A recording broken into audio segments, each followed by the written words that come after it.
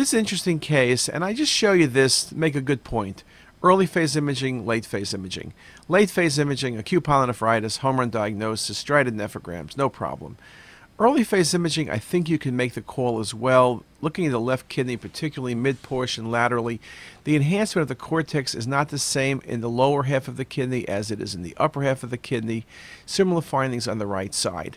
We do make the point, if you're thinking pyelonephritis, the excretory phase is best, though most of the time I can suggest it essentially on any phase. One comment to make in this patient, the kidneys are also large. Could this be lymphoma? I've seen lymphoma infiltrate and look like pyelonephritis. So, in a sense, the answer could be yes, but once the patient has fever, the whole history is perfect for, and there's no adenopathy, the history is perfect for pyelonephritis. XGP, you got to be seeing stones, is usually unilateral. Desmoid tumor, I guess I needed a fourth answer to fill in. So, not going to be too much of a problem.